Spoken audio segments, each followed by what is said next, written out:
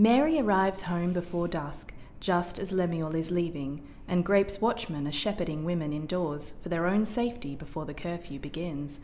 Lem meets her on the doorstep, and as the purple light bathes his shaved face and clean breeches, she is aware of how bedraggled she must look by comparison. Torn skirt and muddy boots, her hair a snarled bird's nest.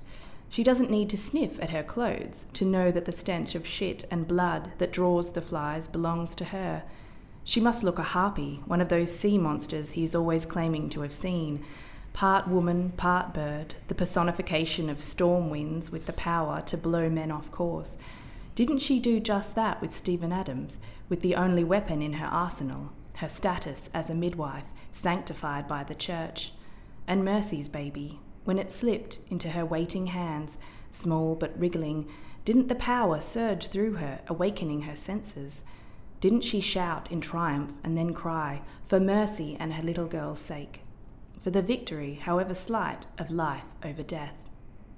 And yet her husband is looking at her with lips pursed as if he cannot recognise her under all the muck. She suppresses the sudden urge to berate him. If she starts, who knows where it might end? If she opens her mouth, everything she has locked away for fear of offending him will be given voice. She could lose it all: children, house, income. He has the power to snatch her life away. And yet, in this moment, she really could not care. All she desires is to tell him how she feels, to speak and be heard. Heat arcs through her body, and her hands and legs tremble with the effort of controlling herself. Welcome to the Good Reading Magazine podcast. Good Reading Magazine is a monthly publication dedicated to books and reading, and aims to help readers discover their next favourite book. You can find out more about the books discussed on today's podcast at goodreadingmagazine.com.au. Hello and welcome to the Good Reading Magazine podcast. My name's Greg Dobbs. Today I'm talking to Lauren Chater about her new book, Gulliver's Wife. Lauren, welcome to the Good Reading Magazine podcast. Thank you for having me. Lauren, as I read Gulliver's Wife, I found myself really getting caught up in the story as if Lemuel Gulliver was a real person. Separating fact from fiction became a kind of grey area in my mind. Did you ever feel that you were dealing with the lives of real people as you were writing? Yeah, I did. I think it took a few drafts for the characters to really come to life for me. And so when I first start writing, they're sort of very, very light sketches. And then as I go through the drafts, I fill them in and they become sort of colourful. But Lemuel himself has obviously always been a character that I thought I knew because I'd read Gulliver's Travels as a child, and then I reread it a few years ago, which is where the initial inspiration came from for me to write Gulliver's Wife. So certainly, the characters did become very real to me, and also Mary is a midwife, and I based a lot of her character on real midwives that I researched from that time period, 17th century midwifery. And so she's a sort of a conglomeration of a bunch of different midwives that I read about and was inspired to write about. Your previous book, The Lace Weaver, is set in the 1940s in Estonia. Gulliver's Wife, along with your next book, The Winter Dress, both set in 17th or 18th century, mostly Europe. What's the fascination with historical fiction? What freedoms or restrictions does that genre allow you? I think like any genre, it has its good points and bad points. It has constraints, but the great thing about historical fiction, I think, is that it offers a scaffolding for us to build a story around. I try to find interesting angles to history that people haven't written as much about. And so with The Lace Weaver, that was, of course, the invasion of Estonia by the Soviet army and then the Nazis. And so there's not a huge amount written about that in Western literature. For Gulliver's Wife, it was the 17th century midwives that I really wanted to illuminate their lives. I suppose creating an authentic sense of reality is the whole purpose of historical fiction. any kind of fiction is an unreality in a way. And so I guess it's finding that balance between what is authentic and believable and what you're trying to say with the story, and then reshaping that so that it has a kind of structure that modern readers can connect with and understand. Your writing deals almost exclusively with stories about women or women's experience in different historical settings. Was the telling or retelling of Gulliver's Travels a natural consequence of this preoccupation? It's a really good question. I think yes. When I initially got the idea for Gulliver's Wife, I had been working in my local library, and I decided that I would read all the books in a section titled 1001 Books Before You Die. You've got to read these books. It's quite a task. I know. I didn't get through them. But I reread Gulliver's. But as I was rereading it, I was drawn to this idea of what his wife might have been like, because he doesn't talk a lot about his family, and he travels from home. You know, there are 4 lands that he visits in the story, but he doesn't really think about his family, and they're sort of left behind to just cope however they will. And so I found myself sort of fascinated by this idea of this woman who was left behind to care for hearth and home, and what life might have been like for her. How did she survive? And so she kind of became this symbol of, I suppose, all women in that time period, trying to explore how they would have survived. Was it difficult to convince yourself or your publisher or other people of the idea? No, my publisher loved it straight away, actually. So I pitched it to her as an idea. I had written, I think, a couple of chapters initially, but they were completely different by the end of the first draft. I went back and changed everything anyway. I think people are fascinated by the classics. Reading them requires a different kind of mindset to the way that we read novels these days. But the characters are enduring for a reason, and people seem to be fascinated by this idea of who was Gulliver's wife. When I think about the stories that I love, a lot of them are about the untold side of female experience. One of the best books I read in the last couple of years was Pat Barker's The Silence of the Girls, and it was about the Trojan women and their story of the war from their perspective, and I loved that book, and I think that was one of the books that I was reading when I was finishing off the drafts for Gulliver's, and it was sort of an inspiration. I did wonder, as I was reading, how this book might have been received close to the time that in which it was set. Is that something you thought about? I just wonder whether it would have been rejected, or whether Jonathan Swift himself could have written this book. Jonathan Swift had a very interesting relationship with women, so I'm not sure that he would have approved. It certainly wouldn't have been accepted. You know, women weren't accepted as writers until the 19th century and 20th century. Even the 19th century, they were using pseudonyms in order to be published. There's always been this perception that male artists are the ones that have something to say, and that women's experience is not as valued. And so that was, in a way, one of the reasons why I wanted to write this book, was to highlight that women's domestic roles and the important work that they did in the community was just as valuable as what men contributed to society. Jonathan Swift's Gulliver's Travels has been the subject of quite a lot of academic analysis, interpretation and reinterpretation. And misogyny, for instance, has been identified as one of the main themes, along with misanthropy, just general hatred of mankind. And it is also a parody of travelogues of the time. Were those things something you thought about as you were conceiving the idea for the book? Definitely. I certainly read a lot of literary criticism about Gulliver as I was writing the book. I think that the idea that the Lilliputians were the English, and that was an allegory for their small-mindedness and their cruelty, I think was something that I really tried to work into the book, because it echoes that power struggle that is going on within Mary's family, between her and Gulliver and their daughter Bess. The idea that Gulliver is a misogynist, it was something that was in the back of my mind as I was writing the book. And so Gulliver's character is perhaps not, the character that people will remember from Gulliver's Travels. But you have to remember that in Gulliver's Travels, it's in first person, and so it's his perspective. So this is Mary's perspective, and it's completely different in that sense. Have you considered Gulliver's Wife might be a new way of looking at Gulliver's Travels, not as satire or parody, but something much more tangential, an interpretation that lies somewhere between, as you were saying, allegory and parable, perhaps? Yeah, that's a really good way of looking at it. I'd be very happy if people sort of made that interpretation of it.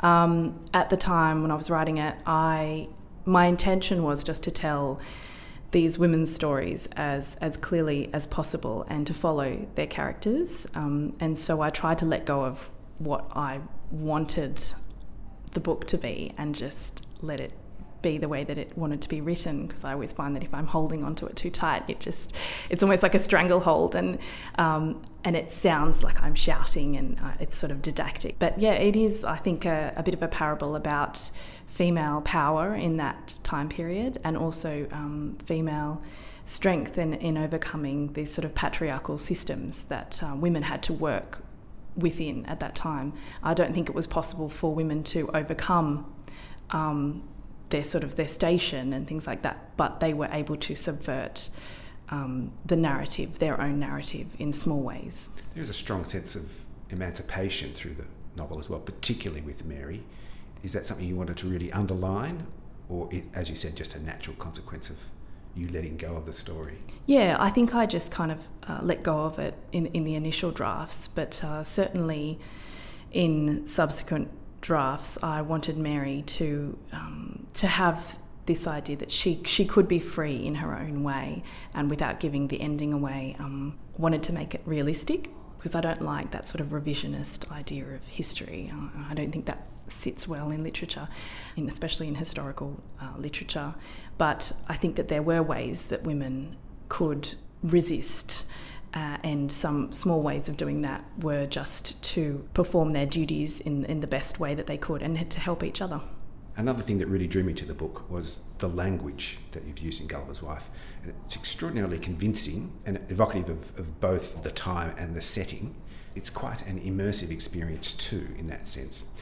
Why or when did you decide to adopt the language and syntax of the time? I think it was always sort of a conscious choice. I wanted it to sound authentic, but without being completely inaccessible to modern readers.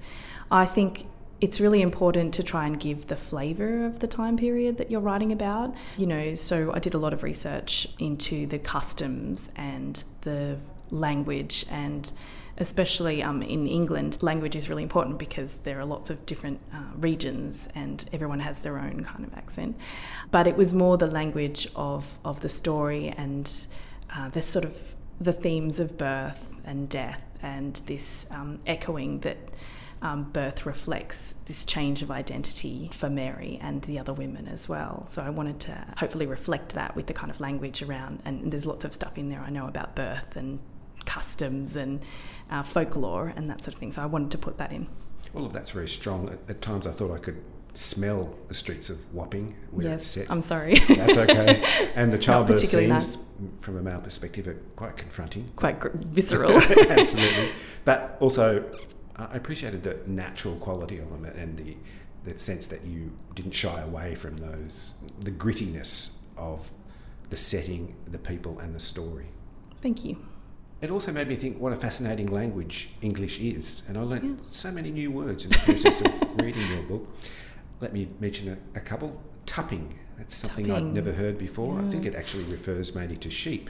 Oh, yeah. But I'll leave the listeners to explore the meaning of that one. Probably a good idea. A clout. I've always thought of that as a special kind of nail with a large head. Yeah, no. But no, it's a kind of rag. Yes, a kind of rag. Hopefully clean, certainly for the purposes that Mary employs it. Yes. Ague. A fever. A fever. Yeah. And March pain. That was fascinating too. Yes. I wonder if just from the sound of it, people might be able to deduce what we call it today. I did a lot of research into that, into the cookbooks and that sort of thing at the time, so that was where that came from. And one last one, this is fascinating to me, that donkey milk is the closest thing to breast milk. Is that actually true? It is true, and I think it's amazing. So my mother is a midwife, actually, so I had to double check with her. So I'm wondering if this is going to set off the use of donkey milk by wet nurses, for example. Yeah, we'll have to see. Yes. But, does it smell like donkeys? No, it doesn't smell. It just smells like milk. There were all sorts of things that women used back then to try and nourish children and babies. You know, the mortality rate was so high that you would do anything that you could, I think, to try and give your child the best chance to survive. And Mary certainly does that right through the story. She's a bit of a hero, really, isn't she? Yeah, I think she's a bit of a hero, but I also think that she's just a woman, in a sense, if a woman can be just a woman. She's like any woman, has dreams and aspirations and goals, and also juggles a whole lot of different competing priorities, which I think hopefully modern women will identify with. And really, she's just trying to survive and ensure the survival of her family. I really came to despise Lemuel Gulliver. Did you? At the end of the book. And really? Also his friend Peter Williams, or Piet Willems. Yes.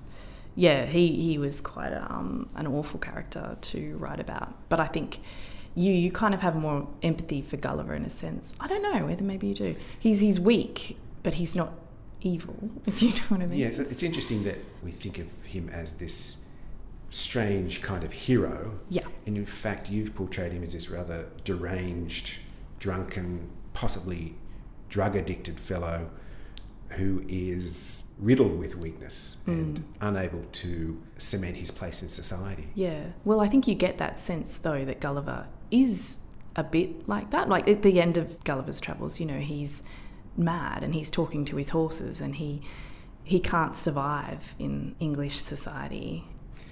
You do wonder whether all of the stories that he've come up with are just the consequence of opium addiction, and that these are just sort of the rantings of a madman. Yeah, I wanted to leave that sense there that you didn't really know whether he was mad or whether it was the opium or whether, you know, he had actually been. So and there's a strong sense of doubt amongst the people around him whether it actually happened. Yeah. Which is interesting because it didn't really happen. Yeah, well, it did. And also because in that time period, you know, anything was possible. It was like right at the start of the scientific age, the age of sail. And so people were sailing off to the East Indies and the West Indies and finding mermaids and fairies and sea monsters, you know, and they genuinely believed in those things. And so it was a time of wonder and magic, and people would have believed in some of the things that he said. Interesting contrast too between the fantasy aspect with the reality of life in Wapping, which seems really ugly. Yeah, it is. You know, and I think some men, of course, were able to just go to sea and leave that behind. Not that being at sea would have been an easy job, but it certainly would have been a lot more relaxing. You know, there were months where they just had nothing to do and they just sat around and talked. And meanwhile, the women back home were trying to keep the children fed, trying to keep the roof over the kids' heads. And it's just, they're survivors, as you say, but I don't think they really had a choice. Options for women's work were extremely limited. They could sell groceries or they could sell their bodies, which came with its own problems, of course. They were barred from working in a lot of trades. The guilds were male-dominated and they weren't allowed to be part of the guilds. And so really midwifery was one of the only trades for women to be able to take up. Even to become a midwife, you had to pay for an apprenticeship. You had to pay for a license, and then you had to train properly. And so, the options for women were extremely limited. And I felt for Mary and some of her friends. And certainly the poorer women they would have had no chance. Well, congratulations on the book, Lauren. Thanks for joining me on the Good Reading Magazine podcast. Thank you for having me. Gulliver's Wife by Lauren Chater is published by Simon & Schuster and is available at goodreadingmagazine.com.au and all good bookstores. My name's Greg Dobbs, and thanks for listening.